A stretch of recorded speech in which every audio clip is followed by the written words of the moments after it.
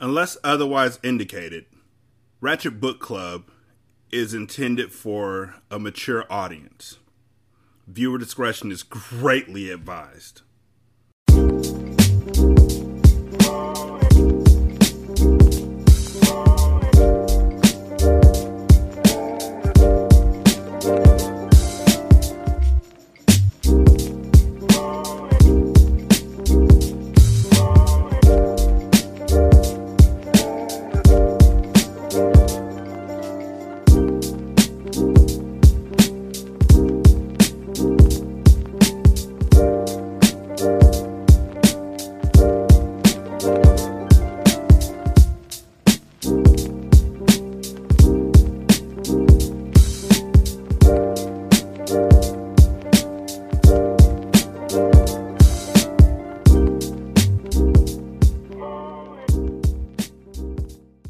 Welcome to Ratchet Book Club, where we read hood classics and good classics. I'm Derek.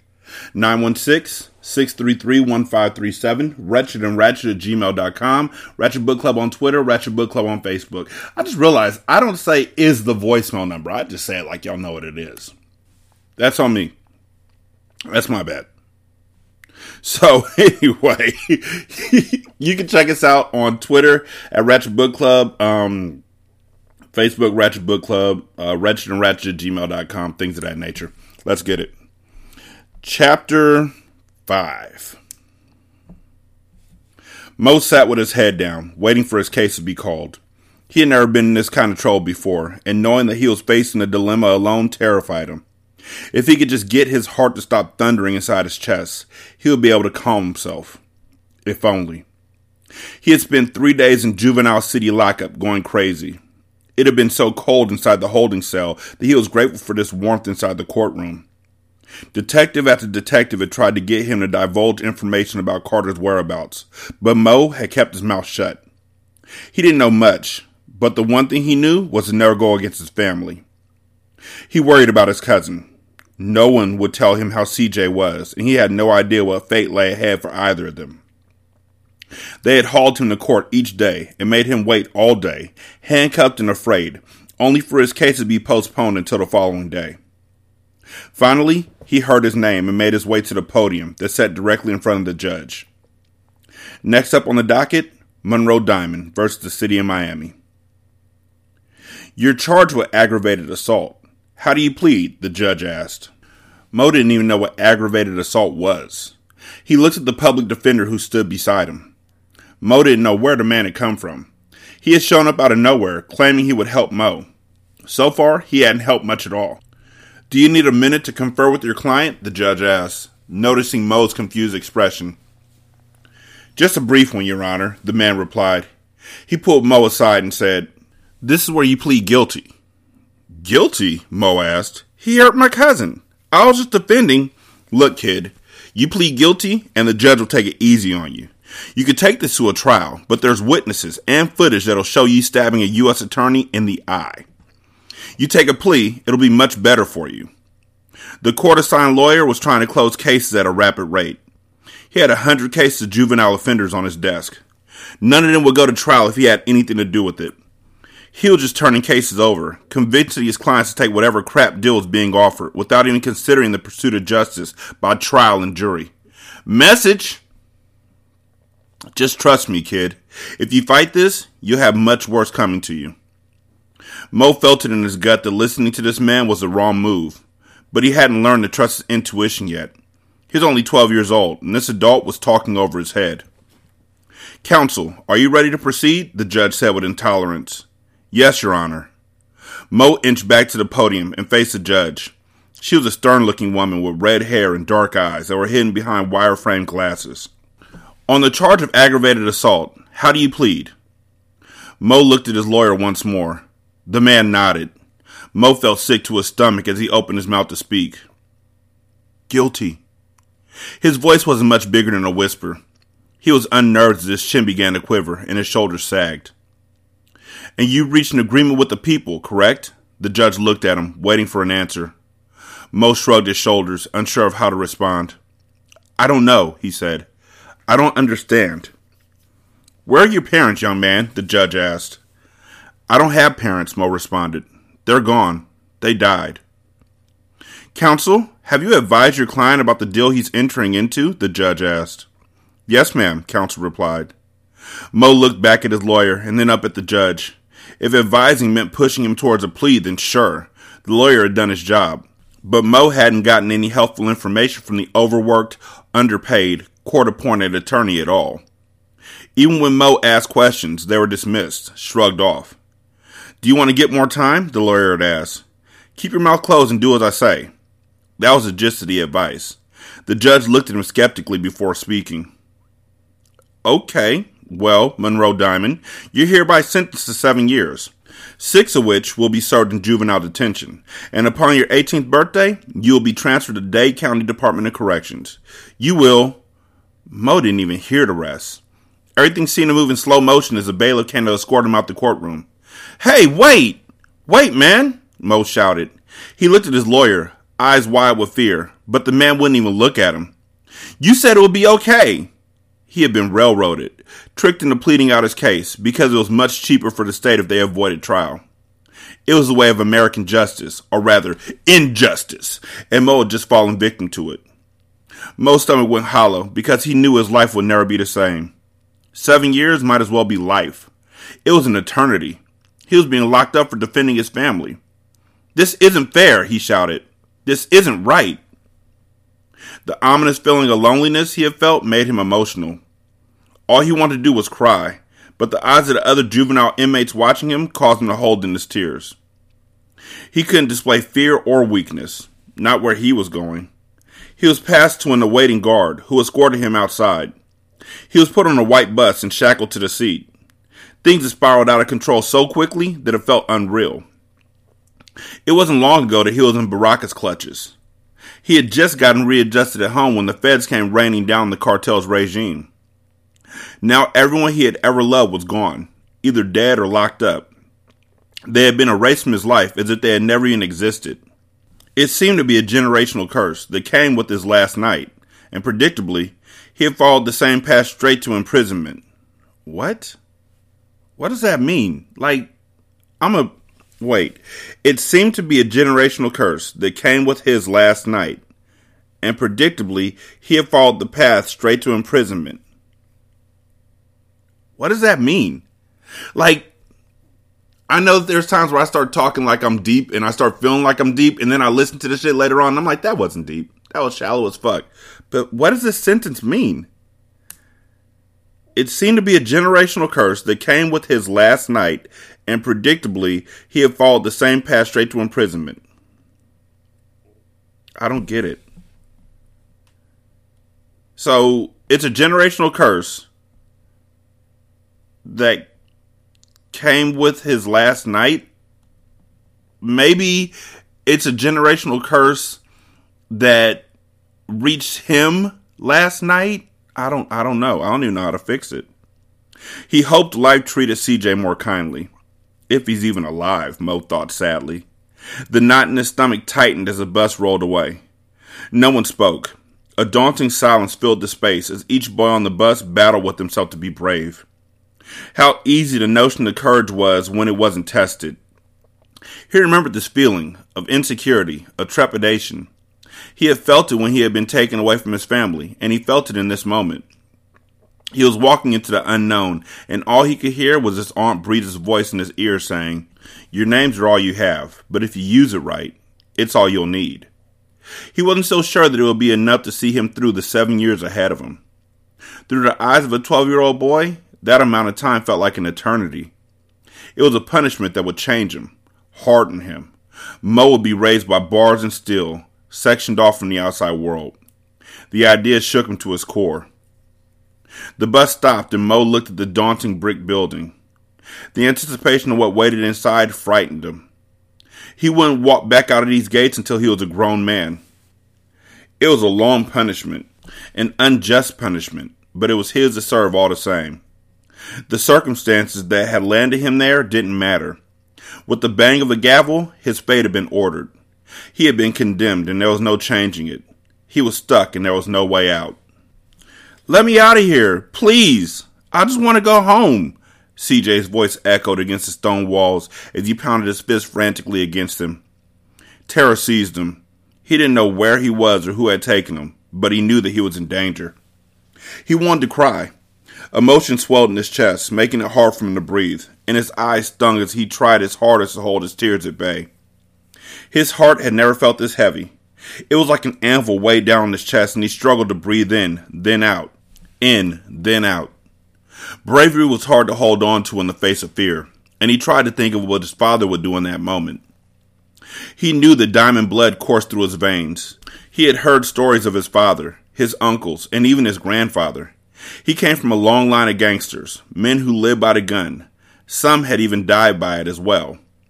Carter and Mia Moore had tried to keep his lineage from him, immersing him in private schools and speaking in hushed tones whenever family business was a topic. They hadn't wanted to choose a lifestyle for him, but instead he had inherited it. His family was legendary in the city of Miami, and fear wasn't part of their DNA. His father wouldn't break if he were in his shoes. His uncles wouldn't cry. They would fight until the strength left their bodies. He was bred from that, right? He wanted to make them proud, to uphold the expectation that came with his last name, but it was almost impossible to fill the empty pit that had formed in his stomach. He didn't understand why he felt so afraid. He couldn't stop the tears from falling down his face if he tried. One minute he had been playing basketball and buying ice cream with his cousin Monroe, and the next he was taken. He wondered if Monroe Jr. was still alive. They had separated them. 3 days had passed since they had been kidnapped, and he had been thrown into a basement. He hadn't eaten, and his stomach churned as hunger pains tortured him. The unsurmountable horror that seized him made him wish that he would die. A quick demise would be better than the fear of the unknown. The locks on the steel door clicked, and he looked up hopefully. He held his breath as a man walked in. He was cloaked in the finest clothes that CJ had ever seen. His eyes were dark, menacing, vengeful, and CJ braced himself, half expecting to be shot down by the armed men that entered the room behind their leader. "My name is Baraka. I'm the man who's going to decide if you live or if you die." CJ didn't speak. He couldn't find his voice to respond. The lump in his throat blocked the pleas that were running through his mind from ever getting out. His body shook involuntarily. "Your family took my daughter from me. Your mother buried her in the dirt. She died slowly in the middle of the desert, wondering why I wasn't coming to save her. An eye for an eye would mean that I'd do the same to you," Baraka said. CJ's bottom lip trembled. He had never seen the side of Mia Moore that Baraka spoke of. "Stand him up," Baraka ordered. His men moved on command and pulled CJ to his feet. His legs were so weak that his knees buckled. He hadn't had any food or water in days. He couldn't hold up his own body weight. "You stand or you die," Baraka said. CJ's head hung low as he grit his teeth and pressed his hands against the dirty concrete floor. He pushed himself up. It took all he had to get to his feet. His skinny knees knocked and he looked into Baraka's menacing eyes. Behind the glaring stare was a hint of remorse.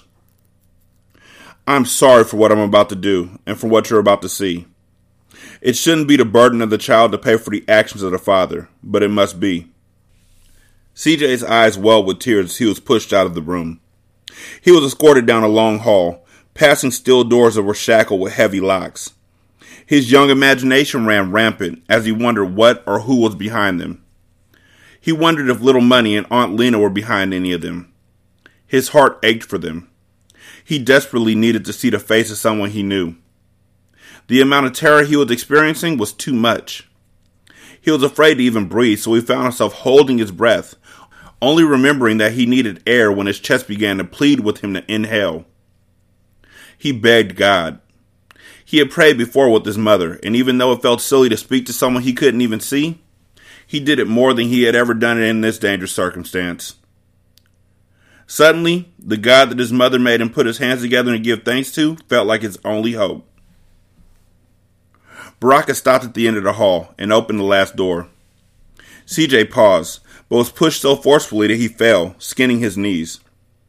He scrambled to his feet and was nudged forward. "Aunt Lena!" he cried. She was hanging from the low ceiling rafters, her neck bent in an awkward position and her eyes swollen shut. Her entire body was black and blue. She was bound by her wrists and had been stripped naked as she swung slowly back and forth. He couldn't contain the tears. He lunged for her, but was held back by one of the burly men. "Auntie Lena!" "Bring the other boy," Baraka ordered. CJ's heart stopped as he turned and looked for little Money. Mo walked into the room, his chest poked out and his lips fixed in a grimace, and CJ instantly recognized the fearlessness that he had tried his hardest to muster. Mo had it. He was a diamond, and CJ looked up to his cousin in that moment. "Ma?" he whispered as he finally noticed Lena. "Ma!" he screamed as he violently fought to shake out of the grasp of his captors to reach Lena. Mo's voice seemed to stir Lena, and she groaned. "Please." Her words were barely audible.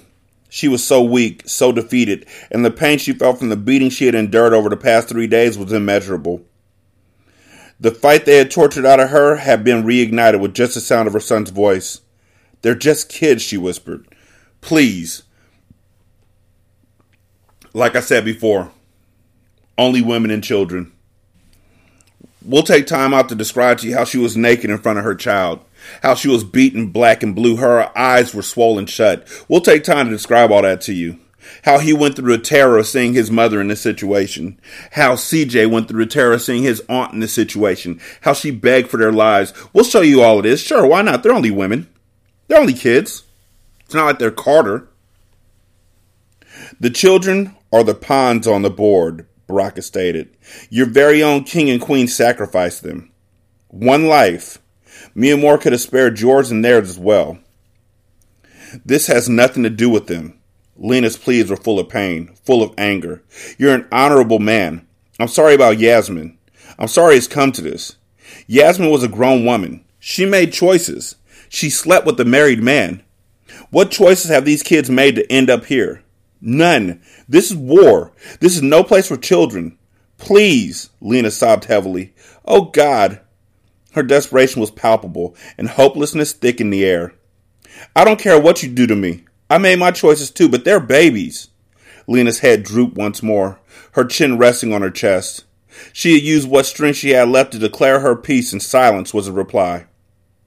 It was eerily quiet as CJ looked at Baraka, his heart pounding, his mouth hanging agape as he, as well as everyone else, waited for Baraka to speak. CJ and Mo looked at each other as they were restrained. Baraka stood in front of them, measuring the value of their lives in his mind. CJ felt invisible, as if Baraka could see through him. It didn't matter how well he maintained his emotions or how brave of a front CJ could muster, Baraka could see his fear.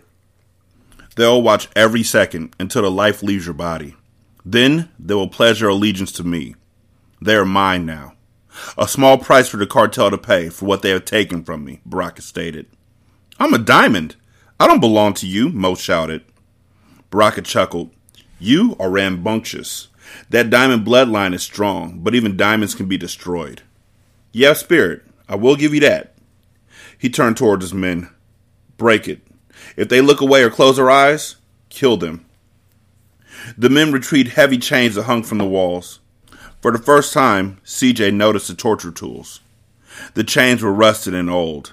Axes and knives accompanied them, and he looked at Lena, then at Monroe, in distress. His young mind couldn't quite fathom what he was about to witness.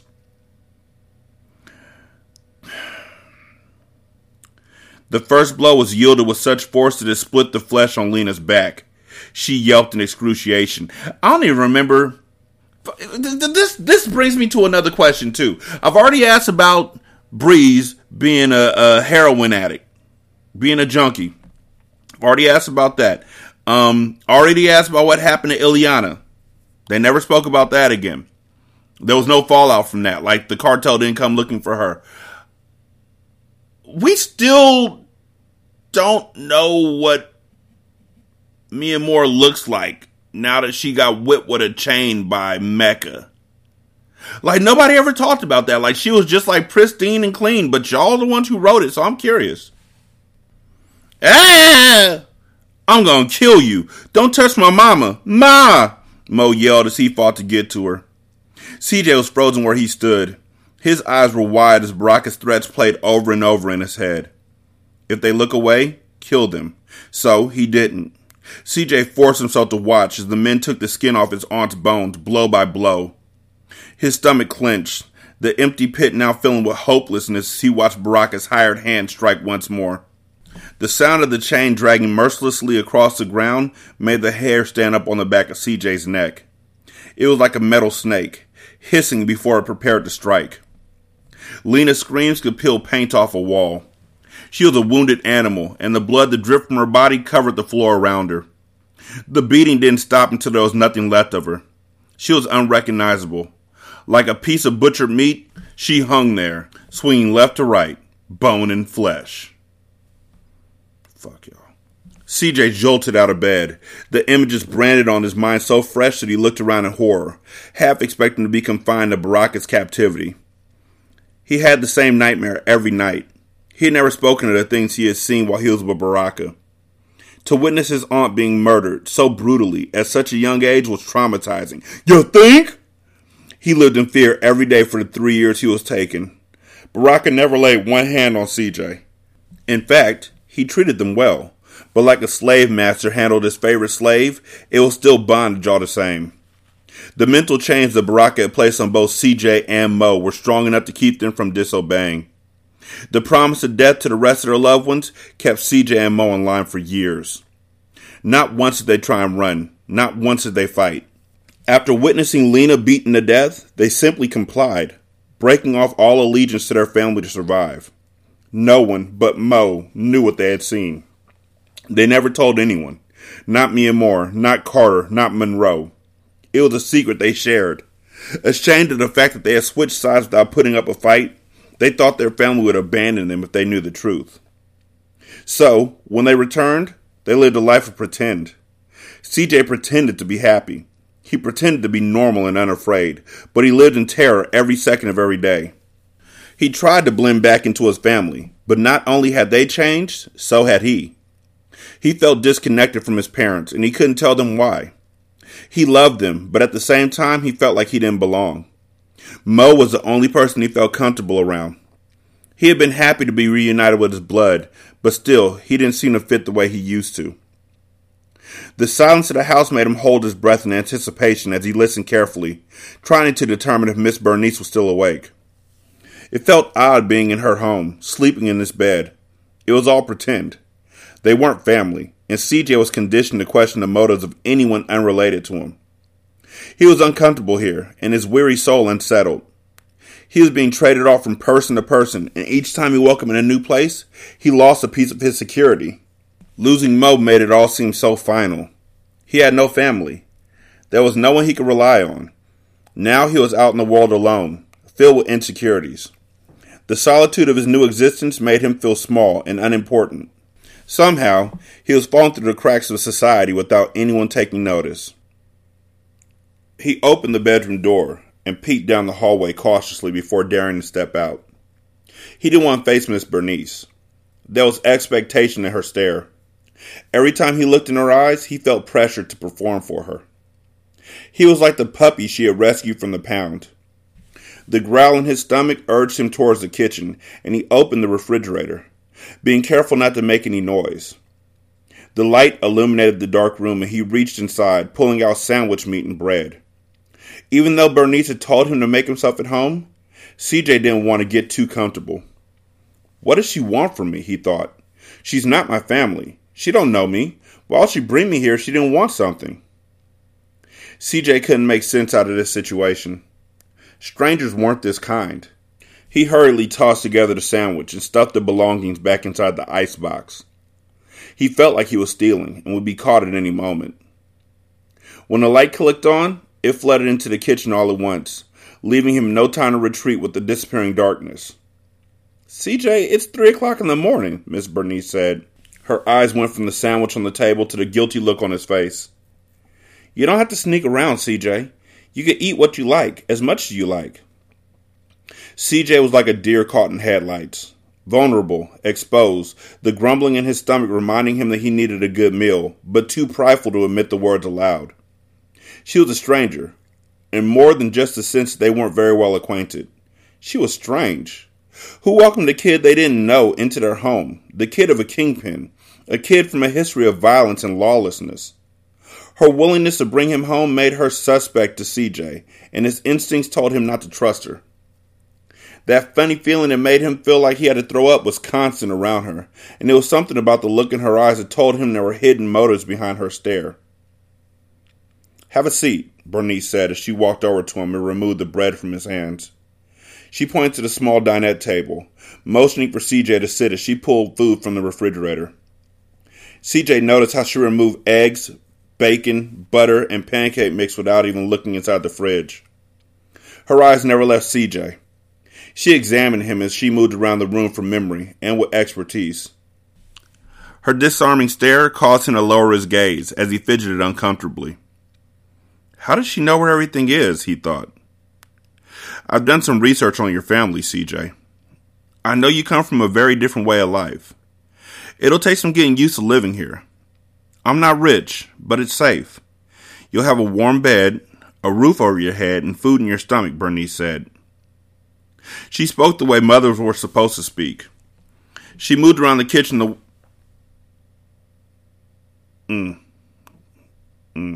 She moved around the kitchen the way a woman should. With love.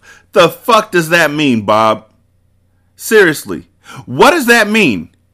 I don't know if it's more misogynistic than stupid, or if it's more stupid than misogynistic, but I think it's just a slab of this and a dab of that. A woman should move around the kitchen with love? So are you saying a woman's place is in the kitchen?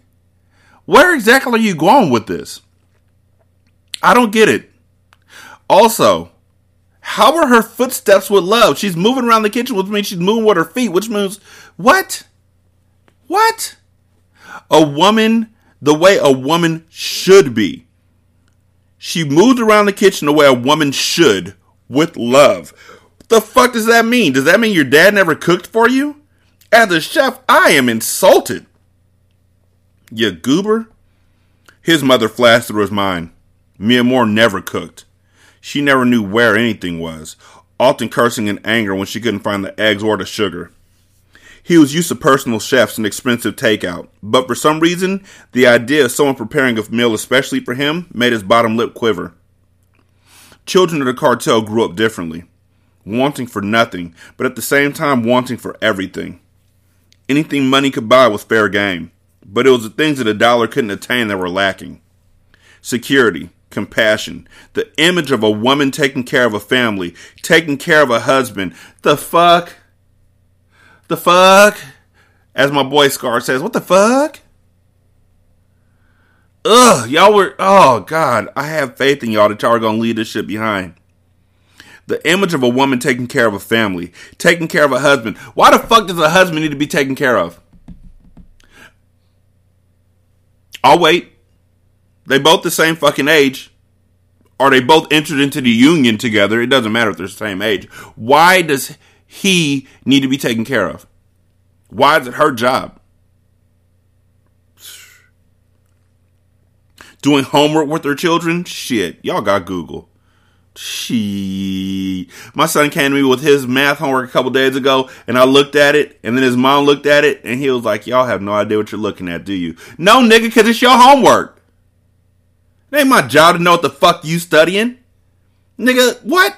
Only thing I can tell you is the truth. You ain't gonna use not near one bit of that shit. And you got a calculator on your phone. Yeah, I'm gonna stare at this shit. Because I seen it before, but it was a long ass time ago, and I haven't used it since. If you've ever been in a situation where you go to the grocery store, and it says 4a squared minus 4bc cubed equals how many eggs, you tell me. CJ didn't have the mother who baked cookies or the father who coached his Pee-wee team. His family were royals, and they held court in the street. His mother and father, the king and queen. No one was whipping up pancakes in the middle of the night. His parents, his aunts, his uncles, and from the stories he had heard, even his grandfather controlled the streets of Miami. The entire city was their playground. This used to be my playground. That's a good song. Every illegal dollar made, the cartel got a piece of it. There simply wasn't time for the little things. Cooking breakfast was easily delegated to personal chefs, nannies, and housekeepers. As a chef, I gotta sit here and think right now if a cartel member, if the head of a cartel, if a drug dealer hired me and offered me like tons of money to be their personal chef, would I do it? Nope. I don't want to get shot because I refuse to cook their steaks overdone. I'm sorry, that's what I call medium well. The way these niggas want them to be. I ain't getting shot for that shit. No thanks. Nope. It wasn't until this very moment that he wondered, why do the little things feel like the big things? There are some things you'll have to do around here, Miss Bernice said, to earn your keep. But overall, you'll still appreciate your time here much more than if you were to be placed in a system. She placed a plate of food in front of him that smelled so sweet, his mouth watered instantly. He found it odd when she sat next to him. He avoided looking at her, focusing on covering the sweetness with butter and syrup. He tore into the plate, eating so fast that he forgot to chew before swallowing. Let's fill you up, Bernice said. He froze and let the fork linger midway in the air when he felt her hand on his thigh. Y'all better fix this shit in the next goddamn sentence, or I swear to fucking God. I will, you know what? Y'all need to go to my store, go to the link tree and buy the sweatshirt that says, fuck this book. I love that sweatshirt. Somebody asked me about it yesterday at my son's basketball game. Sorry, not sorry. It wasn't the fact that she had placed it there. Many people had pat his thigh in encouragement before. Had patted his thigh? Many people had pat his thigh. Okay. In encouragement before. A teacher or an elder. But the way she let it linger and the way she gave it a squeeze as her eyes hooded with ill intent made him feel with instant shame. These were the type of bad touches that he had learned about when he was younger. He pushed back from the table. Are you done? She asked. Yeah, I'm finished eating. I'm full, he lied, scuttling away, wishing he had never ventured out of the room in the first place. His nostrils flared in a mixture of embarrassment and anger. This woman was a wolf in sheep's clothing. The way his body responded to her confused him. Why y'all blaming him? What are y'all doing right now? The way his body responded to her? I'm hoping I'm seeing this differently than how it's written, and if I am, then I apologize, but y'all sound like you're victim blaming or victim shaming. The way his body responded to her confused him, and he just wanted to disappear inside the temporary solace of the room because it had a lock, and locks were supposed to keep out the bad. Bernice couldn't look at herself in the mirror. It always happened this way. She would take in some child, mostly boys, but she wasn't impartial to girls, and she would tell herself that she was saving them. Her logic convinced her that without her generosity, these kids would be lost in a system where no one cared and few made it out. She always started with such good intentions, but it never failed. Even when she fought with herself internally, her urges always won out in the end. Guilt plagued her when she heard CJ turn the lock on the bedroom door. She wanted to go to him, to soothe his worry and ease his suspicion, but it wouldn't stop the process she had already put in motion. I acted too fast.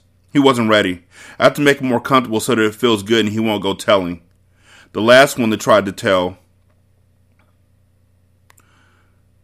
Fuck this book. It's a sweatshirt. It's available.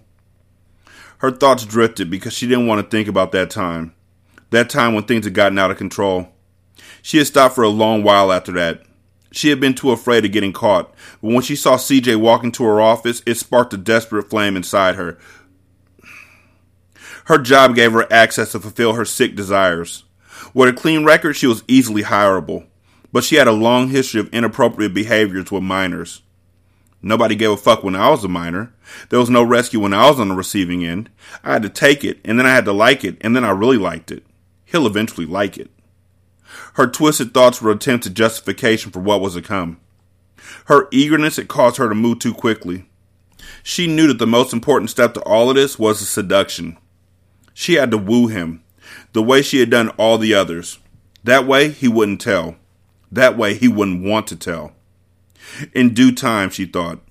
CJ was in the hands of the worst type of monster.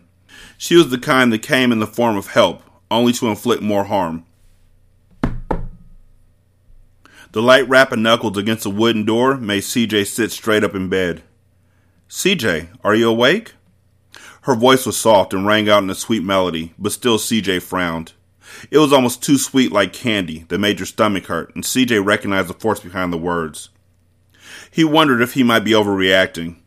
Had the awkwardness he had felt last night when she touched him been all in his head? Wait, what? They didn't make it like a new paragraph or anything. It didn't seem. They didn't do like the ... so I wasn't sure if this is a new paragraph, so. Did she mean it like that? He wondered. Perhaps being in a strange home with an unfamiliar woman had him paranoid and on guard. CJ wasn't sure, but if he had ever learned anything from his mother, he had learned this. That voice inside your head never lies. Trust your instinct. Your gut will never steer you wrong. He could hear Mia Moore in his ear, urging him not to trust this lady. He hated this defensive feeling that had infected him. He had lived with it for years while in Baraka's possession, and had just gotten used to being home with his real family when he had been plucked out of his natural environment again. The feelings of mistrust and paranoia were back full force. It was unfair. At his old school, none of the kids his age had to worry about danger or survival. CJ, however, considered those things daily. It was a downside of coming up as a legacy of the cartel. He went to the door and turned the lock, then backpedaled towards the bed as Bernice peeked her head inside. Is it safe to come in? She asked. There it was again. That smile that was forced as if someone was holding up the corners of her mouth, but forgetting to put the twinkle of sincerity in her gaze. Yeah, it's safe, he replied. CJ, I don't know what you've gone through in the past, but no one's going to hurt you here. I just want you to feel comfortable, okay? I want you to feel good, she said. The word good made him cringe. It didn't quite fit. It wasn't right. Now slip on some clothes and we'll go down to the mall to pick up some things for you. How does that sound? Maybe get some ice cream and pizza on the way back? That cool with you? He nodded because, well, what choice did he have? Besides, the clothes he had were days old and unclean. He would need some things to get by. He couldn't stay barricaded up in this room forever. He waited for her to leave, but when he realized she wasn't attempting to exit, he slowly began to peel off his clothes. He turned his back to her, moving quickly, feeling exposed, throwing on the stuff so fast that he didn't care that his shirt was inside out. Come here, she said. Let me help. He walked over to her, and she rolled his shirt up over his arms. The places where her fingers touched his skin almost burned. It wasn't that he was afraid. He was weary, and the way she obliged herself to touch where she pleased bothered him. He felt dirty. He remembered being touched like that back in Saudi Arabia. When everyone was asleep, one of Baraka's men would come into the room where CJ was kept. His hands felt like her hands, unwelcomed, inappropriate, and made him withdrawn to a shell so deep that he almost had to ask himself if it had happened at all. He was thankful for the day that Baraka walked in on his hired hand trying to force himself on CJ.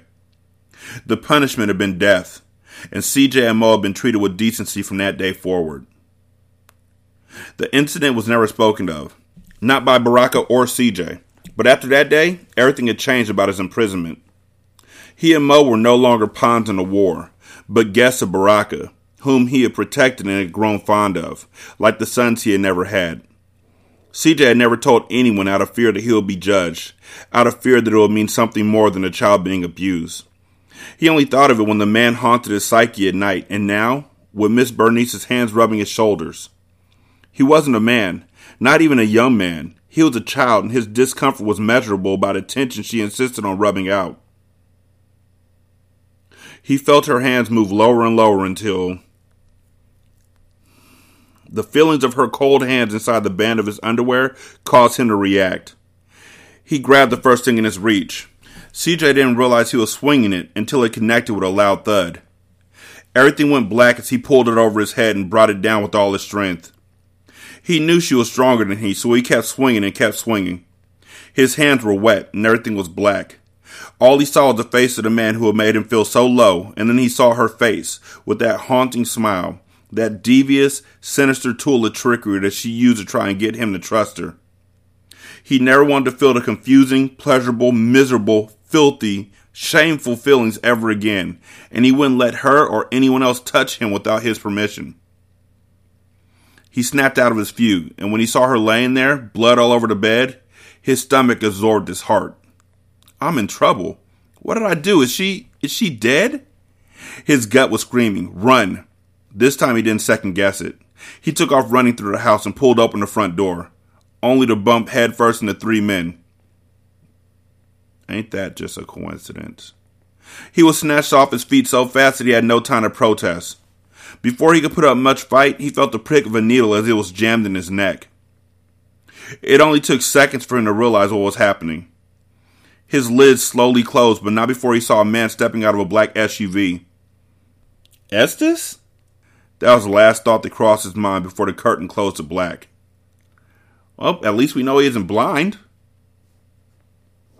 Where's my great-grandson? There should be another boy inside, Estes said as he crossed the threshold into Bernice's home. This is the only kid here, and he did quite a number on the lady in the back room. Estes' henchman returned. Estes' brow furrowed in curiosity as he made his way through the home, careful not to touch anything along the way. After being contacted by Shitburger, Estes knew he had to intervene with Mo. He risked coming to the States to purposefully ensure that nothing went wrong with retrieving Mo. He had no intention of rescuing CJ. Blood was the only connection Estes recognized, and CJ wasn't family. He made his way through the house and stopped when he saw the woman barely conscious on the bed. She was bloody and moaning softly as Estes entered the room. There's no one else here? Estes asked in surprise as he looked back at his men. The boy did this? Looks like it. The rest of the place is empty. What the hell? He whispered. He walked over to the woman and gripped a fistful of her hair, pulling hard enough to cause her pain, bringing her to life again. Ah! She winced through broken teeth. Please, I didn't touch him.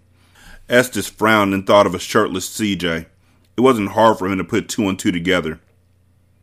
Then tell me, what did you do? Estes asked, suddenly repulsed. CJ was a child. There was no purpose a boy could serve a grown woman sexually. Only a person with the sickest mind could think otherwise. Please, she moaned as she rolled over on her side. It was clear that CJ had inflicted much pain. He had mustered up the strength to defend himself, even though she could have overpowered him. I was just giving him a massage. He misunderstood. Where's Monroe Diamond II? Estes asked. He's in juvie. Please, just leave. Take him and leave, she screamed as she writhed in pain. I think he broke my nose. I'm going to keep my eye on you. If I even get wind that you have another child in this home, or that you're touching another child in any way, I'll come back here, and I will end your life. In the meantime, you will make sure Monroe has everything he needs inside. Estes paused as he stared the woman in the eyes menacingly. Everything. Do you hear me? He asked as she nodded her head frantically. Protection, commissary, privileges, and a glowing review on his records. Is that understood? Estes pulled a gun and forced it in her mouth, breaking even more of her teeth in the process. Nod your head if you understand, Estes said. She nodded frantically as fear filled her widened eyes. Estes turned on his expensive shoes and headed out the door. As he passed his hired hand, he paused. Leave her with a bullet to remember what she agreed to. She could spare a finger or two, Estes said with the overwhelming desire to inflict pain on this woman. He walked out and approached his other goon that stood watching the front door. CJ was laid on the living room couch. Get the boy and let's go. Estes was disappointed that he couldn't leave with Mo, but after seeing what had taken place, he couldn't just leave CJ in the hands of the system. Call the pilot. Tell him we're on our way back to the Clearport. Chapter 6. CJ came to somewhere over the Atlantic Ocean, coming out of the fog from the induced sleep that Estes' men had placed him in. How does CJ even recognize Estes? The question needs to be asked. Okay, so when he was taken by Baraka, he was 5. And before that, he was in LA and in Vegas at the casino. When did he meet Estes? When would he remember Estes? Confusion overwhelmed him as he took in the sounds around him. I'm in the air, he thought as he sat up and looked around the small room he had been placed in. It was a luxury bedroom aboard the G5 jet Estes owned. He scrambled to the window, crawling across the bed until he was at the window shade. He pulled it up and gasped when he saw the white clouds. The blood on his hands reminded him of what occurred, and his breath caught in his throat. Is she dead? He thought, tears filling his eyes. He didn't know how he had gotten there. It wasn't long ago he was able to be just a kid. It seemed that things never stayed normal for long in his life. It was extreme after extreme, highs and lows with no middle ground. It was no way for a young boy to live. Now he was in this jet, on his way to who knows where, and he was too afraid to even walk outside the closed door to ask. He stood, unsure, as he wrung his fingers nervously, his eyes on the door like a hawk. He heard Estes' voice. Oh, okay. They're about to explain it. He remembered him, but not well. All he knew was that Estes was Mo's powerful old grandfather, that everyone rolled the red carpet out for him. He had heard Carter refer to him as a connect, so CJ knew he was an important man, one his father respected. This is not a good explanation. This is just... He heard about him. He ain't never seen him, but he heard his voice that he's never heard before, but he knows it's Estes, and he sees him, and he was the connect. Okay. He crept out of the room slowly and noticed Estes sitting with his legs crossed, glasses perched on his nose as he perused a newspaper in his hands. He looked up as CJ came into his line of sight. Is she... Did I? CJ couldn't quite ask the right question. No, you didn't. She's alive, Estes replied. He didn't divulge any other details, but CJ was relieved to hear he hadn't done the undoable. That much blood on his hands would have haunted him for life. He was too young to start a body count. He didn't need the guilt on his conscience. Estes surmised that CJ didn't need to know the gritty details of what had happened. But Bernice wouldn't be taking advantage of any more children. Estes had given her a one-way ticket to hell. I thought that he said that he wanted her to put money and stuff on Mo's books. So, commissary and a good record and all that kind of shit. How'll she do that if she dead? Maybe she's up there in heaven with them at the reserved table looking down at everybody like, I didn't touch him though. Have a seat and buckle up. We'll be landing soon. Landing? CJ looked out the window at the shades of turquoise and blue ocean water below them. The Dominican Republic. My home is there. It's where you'll stay until I figure out things and get in touch with your father, Estes said. Relief flooded CJ. It didn't matter that Estes wasn't his blood. He was close enough, and the sight of someone familiar provided him a sense of security. He nodded and chose to remain silent for the duration of the flight.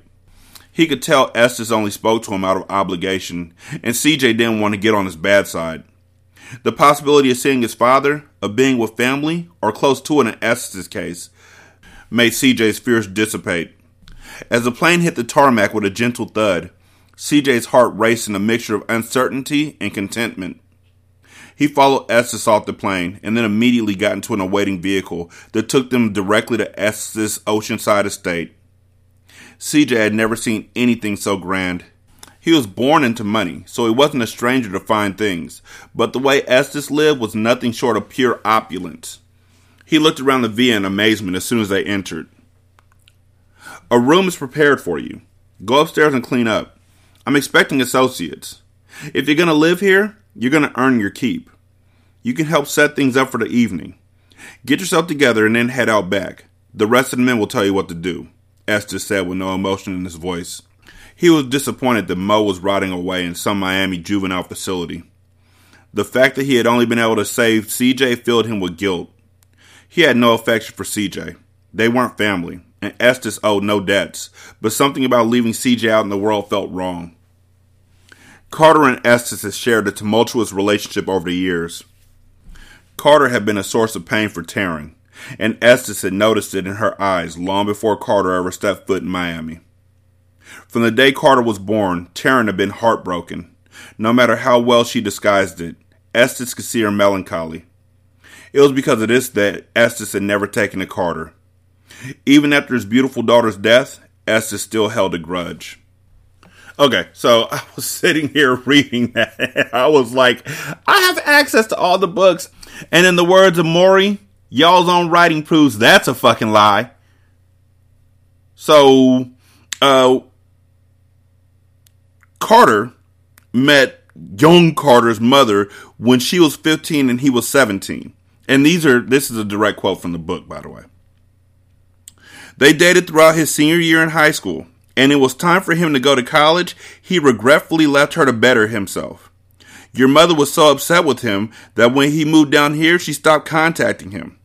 He tried to call her, but she would never return his calls. A couple years later, he met Taryn. She was beautiful, unlike any woman he had ever met, and they fell in love quickly. He knew that she was the daughter of Emilio Estes. Skipping a few things. He told Carter that if he wanted to be with his daughter, he would have to keep it the lifestyle that she was accustomed to. Emilio told him that his family had to come first, and that if he ever disgraced his daughter in any way, it would be the death of him. So he deserted me and my mom's. He chose his family in Miami over me. Your father didn't even know about you until you were a young child. Your mother didn't even tell him that she was pregnant.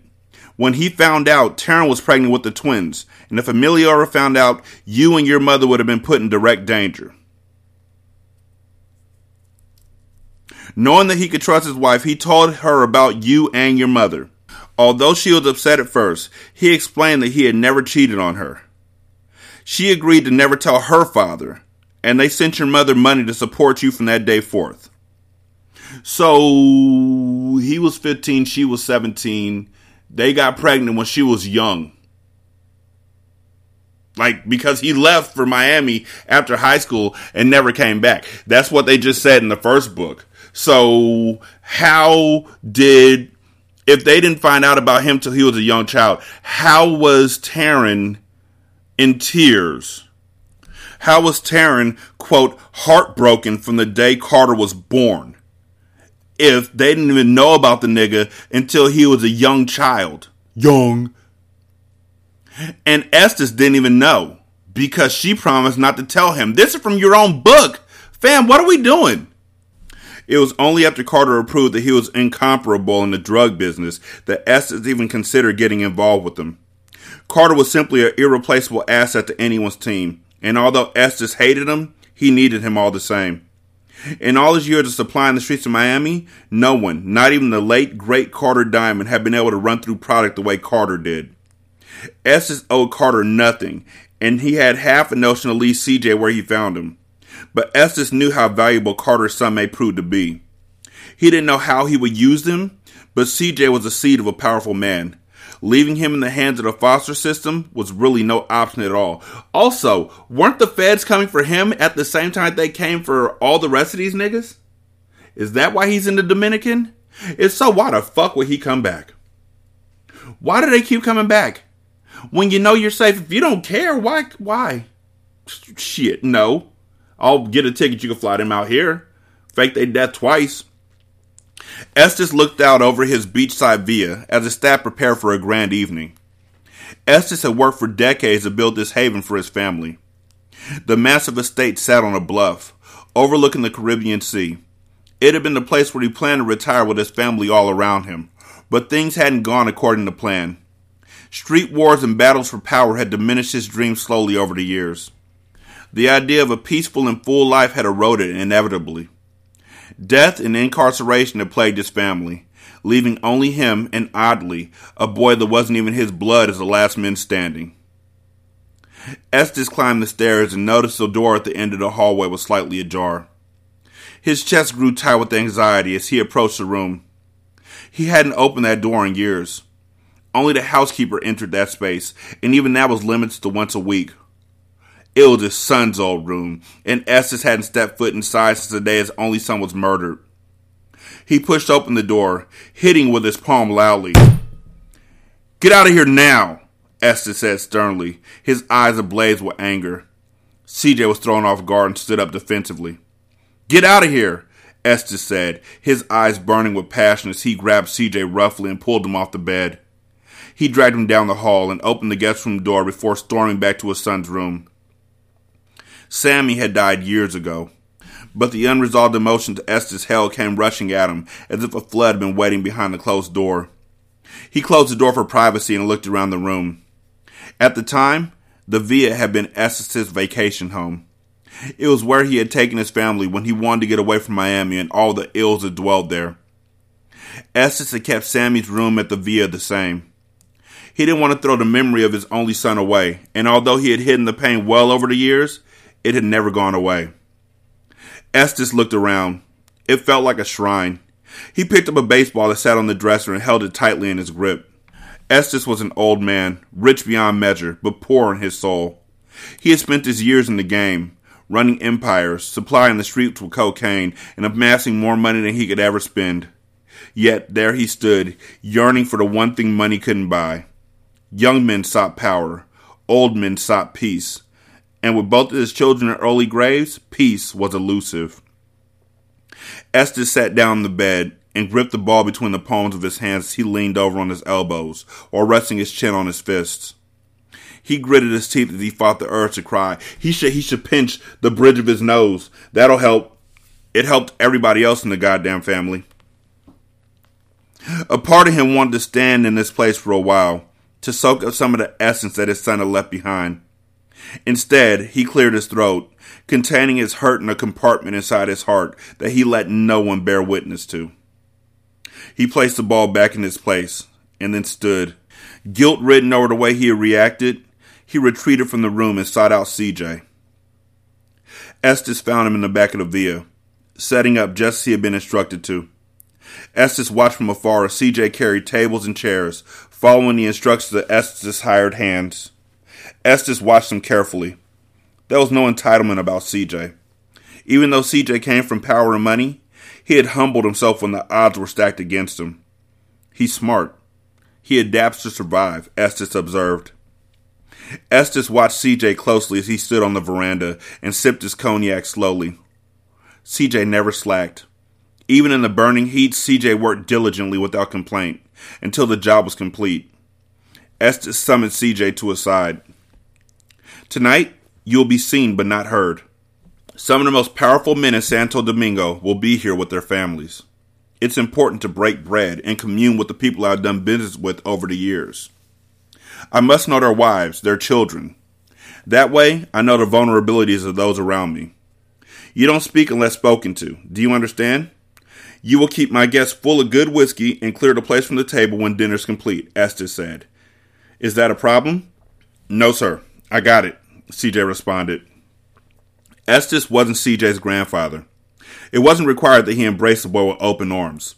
CJ would have to prove himself useful if he wanted to stay around. This wasn't the first time CJ had played servant to a powerful man.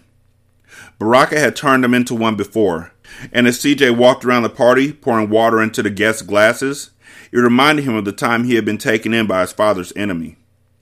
CJ refused to complain. Being under Estes' thumb was better than being in the system, so he kept his head down and did as Estes had instructed. No one at the party spoke to him. It was like he was invisible. His smooth, dark complexion made the pure-blooded Dominicans view him as unworthy. There was an undertone of racism in the air, as all the workers were darker-skinned, while the guests were of fairer complexions. In the eyes of Estes' guests, CJ was just another hired servant that Estes had employed. CJ sat back in the shadows, watching Estes speak as he hosted the 5-star beachside dinner.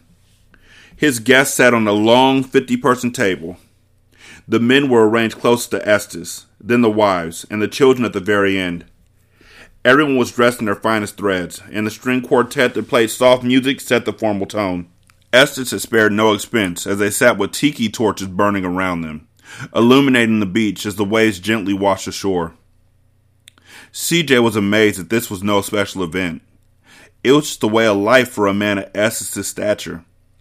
CJ always thought his father was the biggest gangster alive, but Estes was next level. Everything from his home, his clothes, his stature, and even the company he kept was elite. There were no street soldiers. All of Estes' men, even his pawns, dressed in suits. He had never seen a group of people who looked so carefree. He wished he could relate to the feeling. Ever since his father went away and his mother was caged, all CJ did was worry. He never knew how long his next situation would last. The instability of his life made him feel like a tumbleweed blowing in the wind. He never knew where he would end up. Even now, among the comforts of Estes' estate, uncertainty dwelled inside him. CJ watched as Estes and the rest of the men rose from the table. He quickly made his way over to clear the place they left behind. 4 children sat at the table as their mothers carried their wine and conversation over to the shoreline. CJ worked around the kids, but as he reached in to grab a dish, one of the boys pushed over his glass. "Clean that up, mutt," the boy said, causing the rest of the kids to burst into laughter. CJ gritted his teeth, but didn't react as he picked up the glass. The kid knocked over another one. That one too. CJ felt his heart began to beat rapidly, but he kept his composure. He turned to take the dish into the villa. The kid stuck out his foot and tripped CJ, causing all the good china to fly out of his hands as he came crashing to the ground. CJ jumped up and pushed the boy so hard that he fell back against the table setting. CJ's reaction was a shock, and he left no time for the kid to react. He grabbed the taunting boy by his expensive necktie and threw repeated blows to his face. The kid had a slight weight advantage over CJ, but CJ was swift on his feet. He ignored the feeling of his bones aching as he punched with all his might. "Oh my goodness! Boy, stop! Estes!" CJ heard the screams as the kid used his weight to push CJ off. He charged at CJ, trying to scoop him below the waist and put him on his back, but CJ kept his fists flying. His blows were vicious as adrenaline urged him to fight harder. When the kid slammed CJ on the sand, his breath left him. The impact knocked the wind straight out of him. CJ rolled over on his side and gasped for air, but before either of them could escalate things further, they were pulled apart. "I'm gonna kill you," the boy shouted as he spit blood from his mouth. Judging by the sight, it was obvious that CJ was the victor. A woman rushed over to him. "Mijo, look at your eyes," she cried as she cupped his hand in her face. The kid moved his head out of her grasp. "Let your mommy take care of that," CJ said as he breathed heavily. "He started it. I was cleaning the table and he jumped bad at me," CJ stated. "Don't baby him. You lost a fight?" the kid's father shouted angrily. "How am I supposed to make money off you if you're losing to some fucking black kid?" The kid burned a hole through CJ. He was staring so hard. "Go get some ice for that eye." "What am I supposed to do with that?" the man asked as he turned towards Estes. "He's in the pit tomorrow night. He can't go on like that. You either owe me money to forfeit the bout or you put someone in to replace him. Until then, put the fucking kid on a leash." Estes shot CJ a stern look as the party cleared out. "Already, you're costing me more than you're worth," Estes stated. "I hope you like the fight, because you'll be taking the place of that young man tomorrow evening. You'll be fighting at the pits." So, CJ's about to become like fucking fucking Jean-Claude Van Damme. You're not going to call the cops?" Oh my God, that was so horrible. You didn't flinch. You have fighting spirit. You're not gonna call the cops? Not if we make a deal. What kind of a deal? 916-633-1537. You're not gonna call the cops? Ratchet@gmail.com. Yeah, ain't a big deal. Ratchet Book Club on Twitter, Ratchet Book Club on Facebook. You can leave a review on Spotify. It's literally right above like the latest episode. It's literally above the latest episode of the show on Spotify. You can just push a button. It takes 13 seconds. You can also leave a review on Podchaser and then copy and paste that in the Apple Podcasts and then copy and paste that in the Good Pods. You can donate to the show through patreon.com/single simulcast or on buymeacoffee.com/sscast or on the Good Pods app. Thank you to everybody who's been donating to the show. Thank you to everybody who's left a review for the show. I appreciate both. Yeah. Thank y'all so much for listening. I greatly appreciate it. Y'all be good. I'm gonna holler at you later. Peace.